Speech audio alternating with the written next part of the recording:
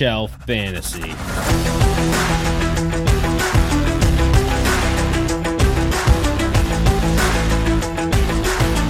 Hey there, hi there, ho there. We're back again. Top Shelf Fantasy, Top Shelf Podcast, number 258. Today's going to be a quick one. We just have the NFC East division preview coming your way. Again, this is our 258th podcast. Today is Friday, August 11th. I just got finished doing the NFC North preview, and I'm hopping right back in for the NFC East. It's just me, Corey, by myself, all by my lonesome, waiting for Scotty to get back from Storyland, waiting for Tom and Craig. I don't know what I'm waiting for. I didn't even ask them. I just hopped on the podcast, did it myself. Sorry, guys.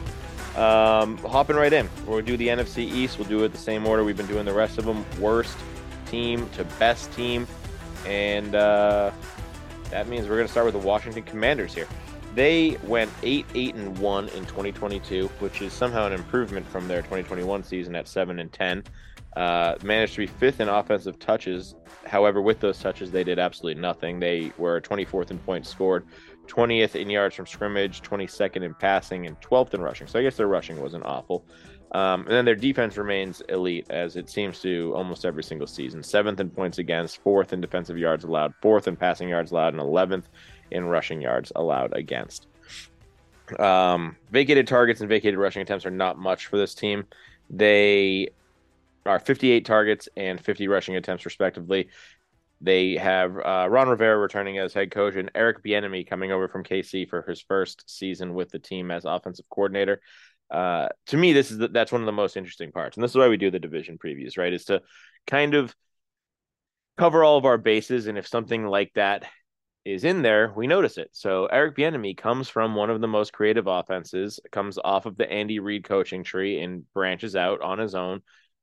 Not only, I guess not on his own, but Ron Rivera is a defensive guy more than he is offense. So he's going to let Eric Bieniemy do what he wants on offense. And this should, in theory, create some creativity in the offense and in an offense that we've seen that has talent. They just haven't really done much with it over the last couple of years, right?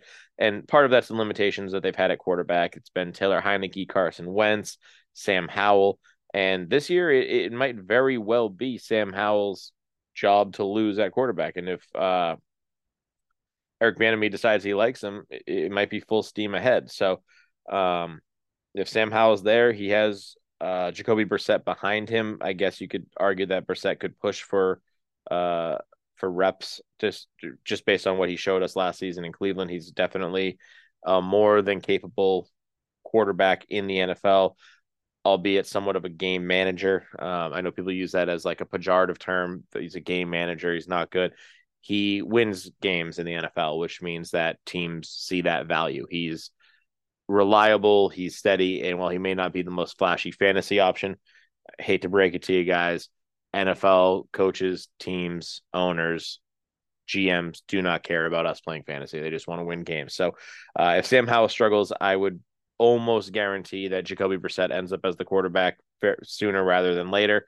And even on the other side of that coin, I wouldn't be surprised to see Jacoby Brissett be the quarterback on day one if he beats Mountain Camp.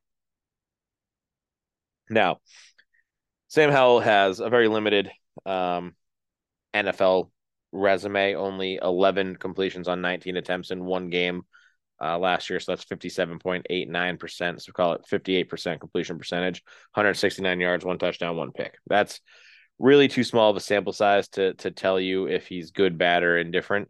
It's really going to boil down to this year to see what he can do. Now, this team is largely intact from a season ago. They are losing Cam Sims at wide receiver, but he only saw 18 targets, so that's not major. J.D. McKissick is no longer with the team. He saw 40 targets out of the backfield last year before suffering another neck injury.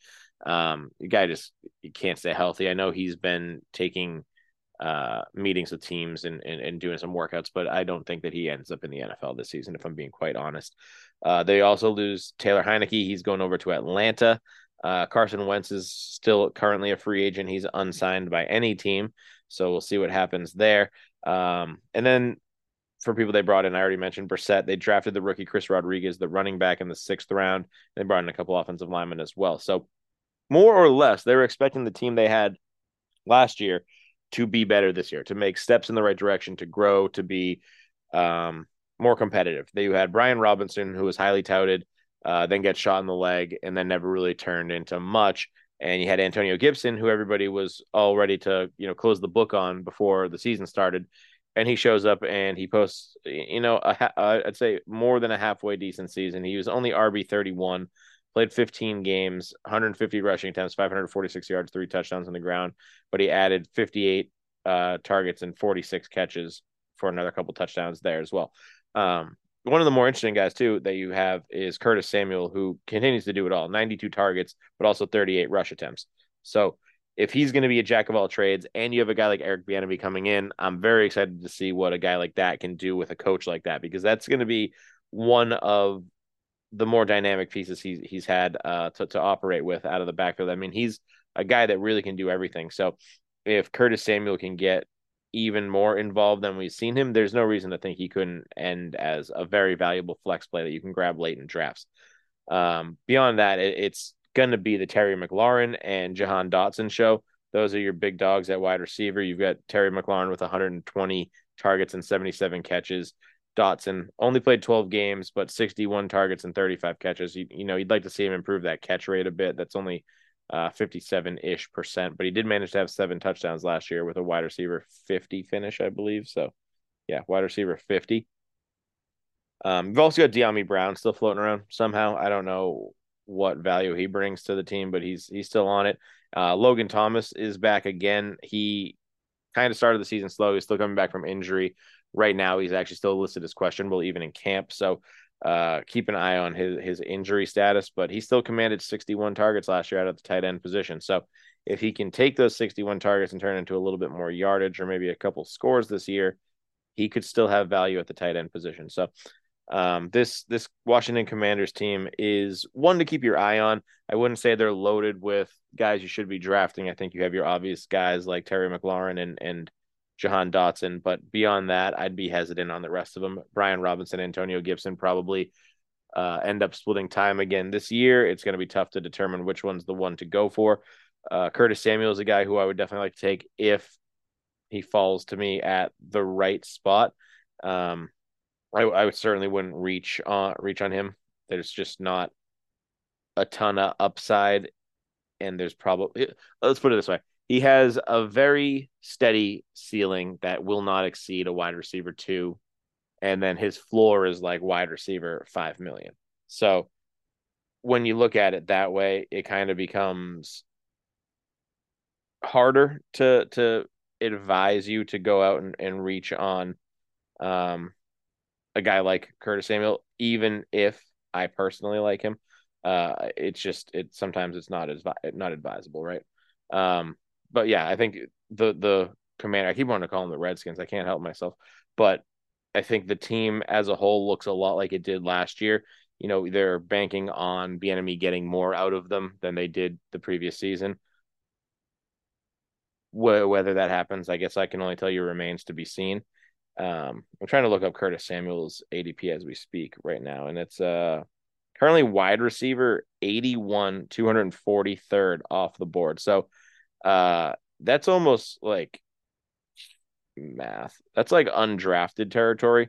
So if he's sitting out around there in the last round, I would be more than happy to take him. I mean, he's after guys like Rashid Shaheed, Alec Pierce, KJ Osborne are all listed. Zay Jones is well ahead of him at 65. Michael Gallup's at 62 ahead of him. I would be happy to take Curtis Samuel at that ADP or even a little bit ahead of that and ahead of some of those other guys they have listed in front of them or who are going in drafts in front of them. So I guess take that as you will, but that's a lot lower than I would have anticipated his ADP. So I'm guessing I'm going to flip the script on Curtis Samuel one more time and say I will draft him this year if he's sitting out there in the last round. Let's make our way past the Commanders onto the next team, which is your New York Football Giants. They finished the season 9-7-1, which is a massive improvement over their 4-13 record in 2021. I think most of that can be attributed to their new head coach in Brian Daboll. He comes back again this year with Mike Kafka, ready to improve, hopefully once more, see the team finish even better. Thankfully, they were able to come to terms with Saquon Barkley. If they didn't, I would be I'd be singing a different tune. I guess we'll put it that way. Last year, he had 295 rush attempts for 1,300 yards and 10 touchdowns, while also adding 57 catches on 76 targets, 338 yards in the air, and didn't actually manage to score a receiving touchdown, which is kind of odd. But I think he was right, right? When he was in his negotiation saying, "Do you want to see what I'll do? I'll sit out and you'll really miss me." He's not wrong. They will miss him. That's almost 300 rushing attempts and 76 targets. So that's like 370 plays that he's involved in on a team that had 866 offensive touches, good for eighth in the league there. So almost half of those, Saquon Barkley touches the ball. You know, if you're gonna try to haggle with a guy, you should make sure he's not half of your offense before you do so. Um, but I digress. Saquon Barkley, known great running back, should be drafted highly. Will play this whole year as long as he's healthy. I know that's a big as long as, but I expect him to contribute every time he's on the field. Daniel Jones, however, had his breakout season last year for certain. 317 completions on 472 attempts. That's good for 67 plus percent completion percentage, 3,200 yards, 15 touchdowns, and only 5 interceptions, while also adding 120 rushes for 708 yards and 7 touchdowns on the ground. That is, and I said it with Jared Goff in the previous one, so I have to say it here for Daniel Jones. That's flirting with an elite season. I mean, Goff was 29 touchdowns, 7 picks, so that's a little bit different gap than 15 and 5. But he's flirting with an elite season there. 67% completion, 3,200 yards, 15 touchdowns. Now, if he can bump those touchdown numbers up, we're talking about a complete and utter turnaround for Daniel Jones. I told you I wouldn't call him Danny Dimes until he got over 60% completion percentage. Well, guess what? Danny Dimes is back, baby.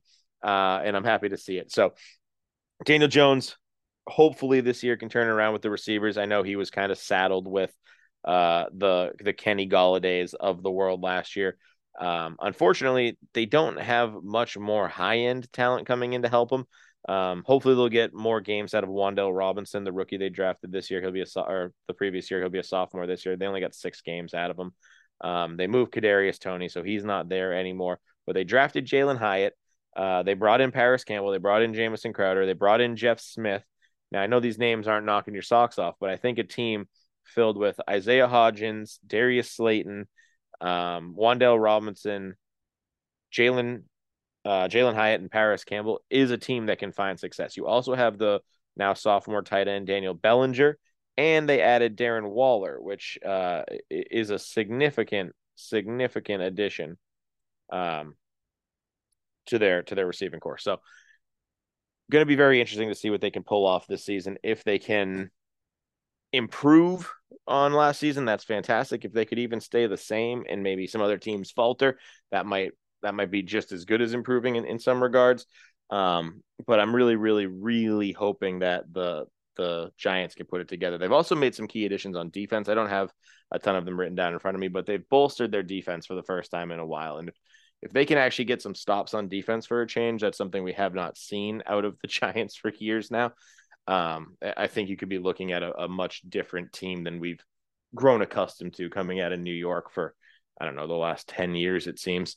Beyond that, I mean, the team is led by Brian Daboll. I mentioned that at the top, and you saw what he was able to do with Josh Allen, who was a raw prospect for the longest time. And people were really worried about what he was going to be when he came into the NFL, if he was going to be able to contribute. And you've seen the turnaround with Josh Allen. And if this past season is indicative of what he's capable of doing with almost any quarterback, then I'm very excited to see what Danny Jones is going to bring in the 2023 season.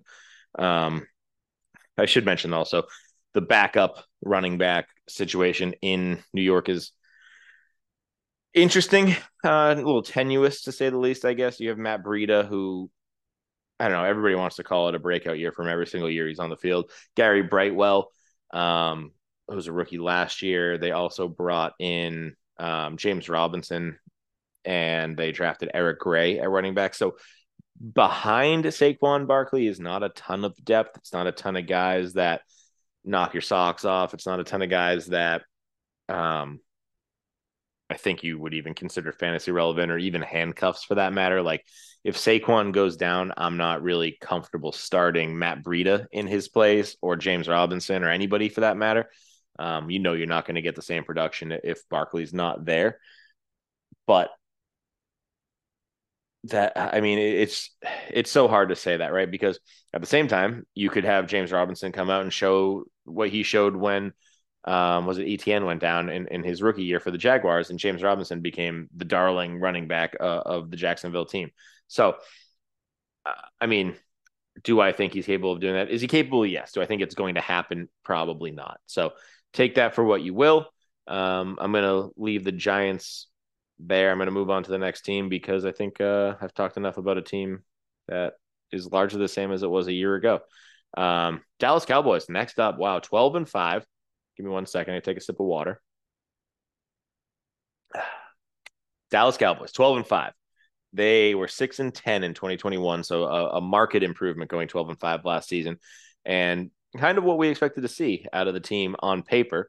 Third in offensive touches, third in points scored, 12th in yards from scrimmage, 18th in passing, and 8th in rushing. Now that 18th in passing is largely due in part to the time that Dak missed with an injury. It feels like we're seeing that all too often out of Dak, but it kind of just is what it is. You've got Mike McCarthy again. You've got Brian Schottenheimer, though, coming over to take over as the offensive coordinator for Kellen Moore, who's moved over to the Chargers, if I remember correctly. But Brian Schottenheimer, former Seattle offensive coordinator last year, so he helped Geno Smith put up the year that he put up. I'd call that good news. Brian Schottenheimer, also son of famous Marty Schottenheimer, the greatest show on turf, Rams, or the best show on turf, best show, whatever it was. So it should be interesting. I mean, he loves to throw the ball to the running back out of the backfield, just like his dad did with Marshall Faulk for years and years and years. So that's definitely one little wrinkle that might be different. Kellen Moore was a huge fan of the three wide receiver sets. You could see less three wide receiver sets this year, but with the talent that you have on this Cowboy team, I'm not sure I'm ready to make that assertion. You've got CeeDee Lamb. You've also got Brandon Cooks, who comes over this year from Houston. And then you've got Michael Gallup as your quote unquote third option.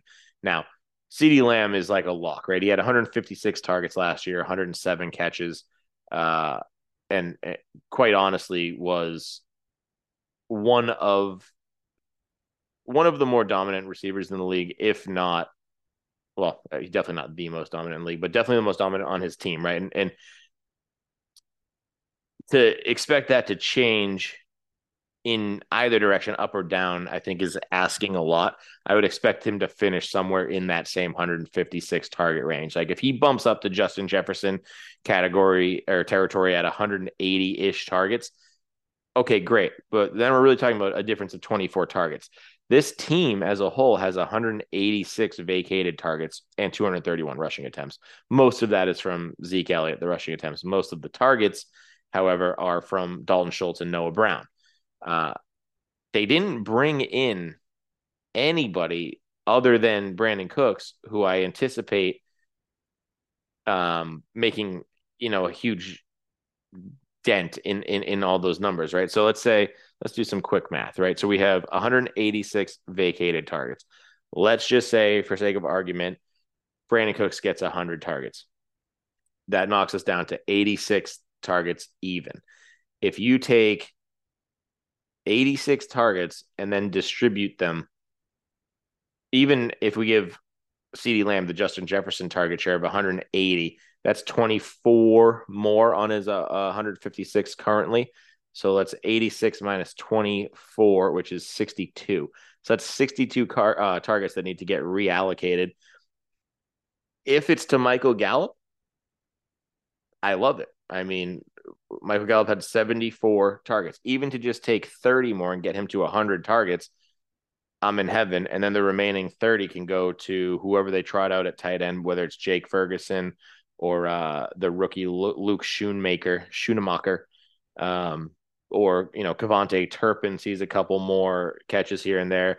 Maybe Tony Pollard gets a couple additional looks out of the backfield, but he saw 55 targets last year on 39 catches. It's tough to see these guys I don't know, expanding more on their role than they already have. They're already big target guys. It's hard to keep seeing them go up. You can't just always say, oh, the targets go to this guy and he goes up and he gets more. At some point, you hit a critical limit where you can't go any higher without it being, or with it remaining feasible. So, yeah, I mean, it's certainly going to be an interesting year for the Cowboys. I think they probably finish right around here. I don't know that they're going to overtake the Eagles. I think every year it looks like they could on paper, and then it just never really works out that way for one reason or another.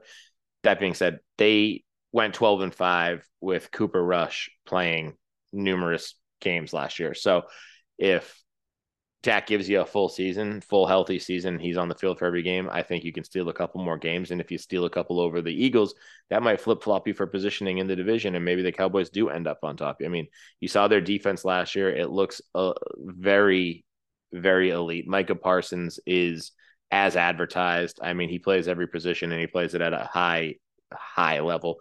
Trayvon Diggs is growing. I think he's going to benefit from some of the guys they brought in. I believe they brought in Stephon Gilmore, if I'm not mistaken. Let me double check that.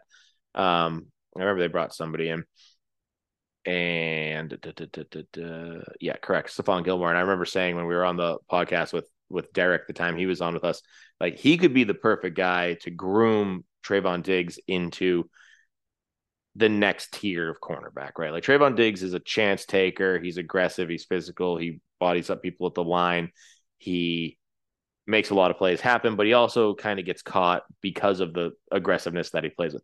If Gilmore can help him harness that aggressiveness into just being a lockdown corner, there's a real world where teams that play Dallas don't know where to throw the ball at any point.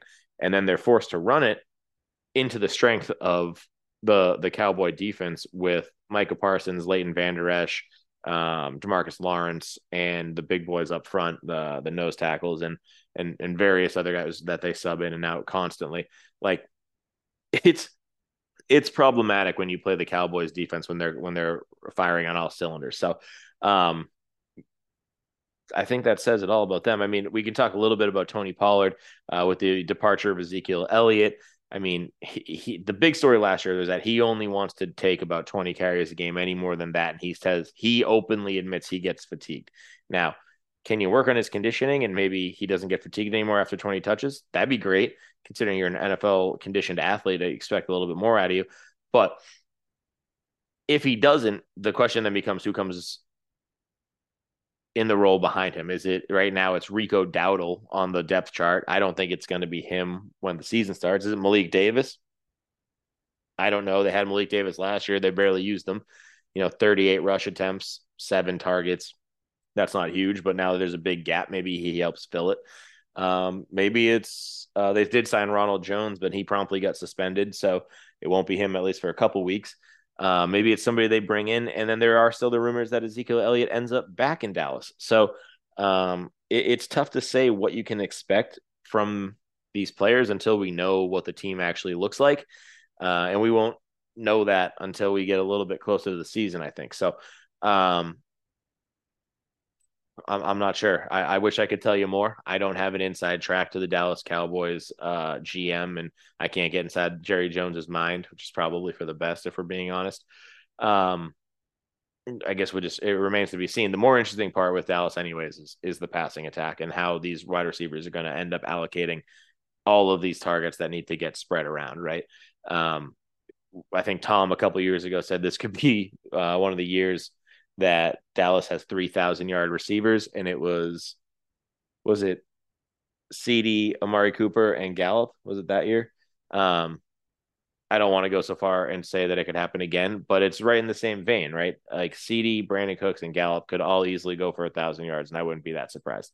Now, more likely, Gallup ends at like 7, 8, maybe 850 yards, couple touchdowns. Brandon Cooks goes for like 950, and then CD goes for like 1,300. Like that's probably the more likely outcome, but we'll see. Time will tell, right? They do have to play Philly twice, so that hurts them for a couple games. But let's move on to Philly, I guess. So Philadelphia Eagles, they go to the Super Bowl last year. They couldn't pull it out, but they made it there. That's a huge step for Nick Sirianni. He's got to be happy. He's only this year will be his third year as head coach.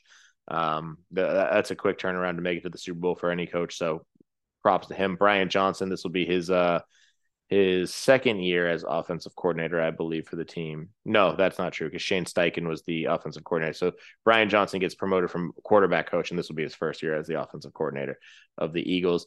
Really, all he has to do is take an offense that is not broke and don't fix it.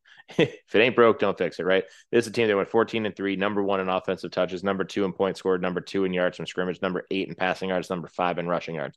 If you can do exactly what you did last year, your team's sitting pretty. Oh, and guess what? On defense, you're 8th in points allowed, 3rd in yards allowed, 1st in passing yards allowed, and 16th in rushing yards allowed.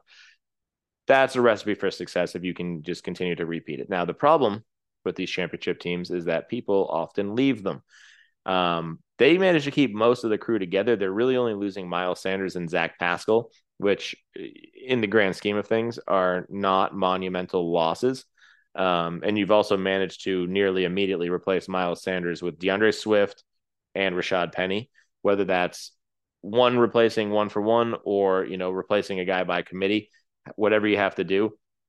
I think it's the right move for the Eagles. They've made the right calls. Adding a guy like Swift should certainly help them. They consistently have one of the top ranked offensive lines in the league.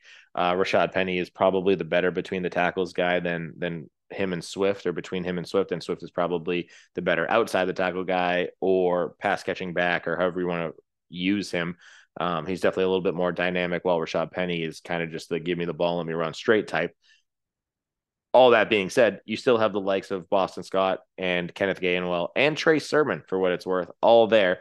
And all of the news coming out of Philadelphia is that they like all of their running backs and they intend to use all of them and keep them all on the roster. Nobody appears to be a cut candidate as of now, which is great if you're an NFL team. You love it if you're an Eagles fan. You love the way your team's set up. You have a ton of depth at running back. If you're a fantasy football player, you absolutely hate it because you know that 5 mouths to feed at running back is a lot of mouths to feed. Everybody's gonna have their weeks where they're the guy, and then the other 4 people sit on the bench and do nothing. And you're probably not gonna guess right each week, which means your fantasy team's gonna suffer. It makes buying into a backfield like this difficult. And then you add in the fact that you have a mobile quarterback like Jalen Hurts, who personally vultures touchdowns at such a high rate that, I mean, it's impossible to pick who's going to be the guy that actually scores the touchdown, even when you're down on the goal line. Does Jalen Hurts sneak one in, or does he shovel pass it to Kenneth Gainwell? Does Kenneth Gainwell run one up the middle, or does he shovel pass it to Boston Scott? You know what? You're all wrong. It's a slant route to AJ Brown. Oh, right. Speaking of AJ Brown, he had an absolutely monster year, 145 targets, 88 catches for just an absolute, 1,496 yards. So 1,496 yards. And meanwhile, Devontae Smith, right alongside him, had 136 targets, 95 catches for 1,196 yards. So we're talking about 1,500 and 1,200 yards for 2 receivers. Just absolute ludicrous numbers. And 11 touchdowns and 7 touchdowns for Brown and Smith, respectively. Now, those guys are still there. So anybody else that comes in is going to have to dethrone them to see anything. The one guy who they brought in at wide receiver is Olamide Zaccheaus. I don't expect him to push for really any share of that passing attack. Quez Watkins is still there. He had 50 targets last year. He's an interesting prospect. He's really their third receiver. He's got blazing speed. He catches the occasional long ball for a big touchdown, but he's not somebody that I would rely on unless you're in some of just the absolute deepest formats out there. I mean, if you're in a dynasty league, he's definitely worth rostering if you have the bench space for him. But in redraft, I don't think that you would have much value in rostering a guy like Watkins. But Devontae Smith, AJ Brown, Jalen Hurts, obviously, Rashad Penny, DeAndre Swift. Like, this is a team that is loaded with guys that you should be rostering. There's really no other. Oh, and I should also mention Dallas Goedert, who's one of the league's better tight ends, right? 3 touchdowns last year, 55 catches and 700 yards. That's a fantastic line for a tight end who only played 12 games as well. So the Eagles remain one of the probably premier teams to farm your redraft team from, or even your dynasty team for that matter. It's almost like every position has somebody that you should be starting in your starting lineup week after week. It might take a little bit of time to figure out who's going to be the top dog between Swift and Rashad Penny. It might take a few weeks for you to even say it's too hard to decide between these guys, but they're people who will be drafted. It's almost a foregone conclusion. If you see DeAndre Swift kicking around in the 8th, 9th, 10th round, you kind of have to take him, even if you don't have a ton of faith that he's going to be the guy week in and week out. Because even in a bad week, he's a flex play for you. He probably has a floor of like about 8 points with a team or on a team like Philly. Rashad Penny, probably the same story. Ceiling for Swift is massively high. He'll be the guy that gives you 40 points one week and then disappears for the next. But yeah, I mean, it's hard to say enough great things about Philadelphia when they're just consistently effective starts for all fantasy formats, right? So, yeah, I mean, I don't want to harp on it much more. I guess I could mention one other guy. They lost Gardner Minshew, their backup quarterback, and then they signed Marcus Mariota. Marcus Mariota probably will have some value this year, not as a starting quarterback, not even as a flex play, really. But as far as an NFL team goes, he will probably get some goal line package looks while they attempt to save Jalen Hurts from himself and don't make him run the ball up the middle and get absolutely annihilated by 350, 400-pound linemen. As he tries to scramble in for a touchdown. Let Marcus Mariota do it. He's got the technique, he's got the style, he's got the exact ability to do that. He's got the athletic tools to make it happen, and he's got the body that you don't care about as much as you do Jalen Hurts. So he's an interesting little wrinkle. I don't think you would never handcuff your quarterback for that purpose, but he's a guy to keep an eye on, especially if Jalen Hurts does pick up any knock. It'd be interesting to see how fast and what fab amount Marcus Mariota goes for in your league. That pretty much does it, though. That's going to wrap up our NFC East preview. I guess I usually give you my rankings for how I think the season's going to end, so I'll give you that right now. I think the Eagles finish again at the top of the division with the Cowboys chasing very closely behind. They'll probably end up being your wild card, or one of your wild card picks. Then you'll have the Giants right behind them. It actually wouldn't even be too surprising to see all three of these guys make playoffs in the same year. And then you'll have the Commanders probably bringing up the rear again. I do hope they're better. I think they might. They have the shot to be better with Bieniemy. I think he's going to balance out what Riverboat Ron does a lot better than other OCs have in the past. But I think that the order the teams finish this year will be the order they finish again. And now this is all barring injuries. I can't predict that. Dak Prescott gets hurt and then the Giants overtake them because Cooper Rush doesn't play so well or blah, blah, blah. This is just fully healthy teams. I think we see another year of things ending in the same exact order. Yeah, well, if you listened all this way, I appreciate it. Go ahead and hop on Twitter, Facebook, Instagram at TopShelfFNTSY. Let us know what you think. Let us know if you disagree. Let me know where you think these guys are going to finish. And I think I mentioned on the previous podcast, I'll mention it again. You will see our player picks from me, Scotty, Tom, and Craig coming out shortly. All of our sleepers, busts, breakouts, everything that we do every single year for you guys. That'll be out this week. We're doing the write-ups as we speak.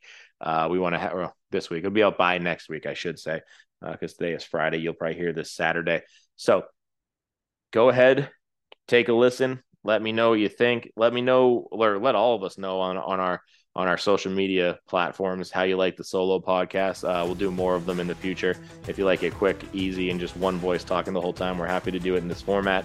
If you hate it, let us know that too. We won't do it anymore. We just want to do what you guys like. So as always, thank you, Shelfies. Stay fluid, stay loose.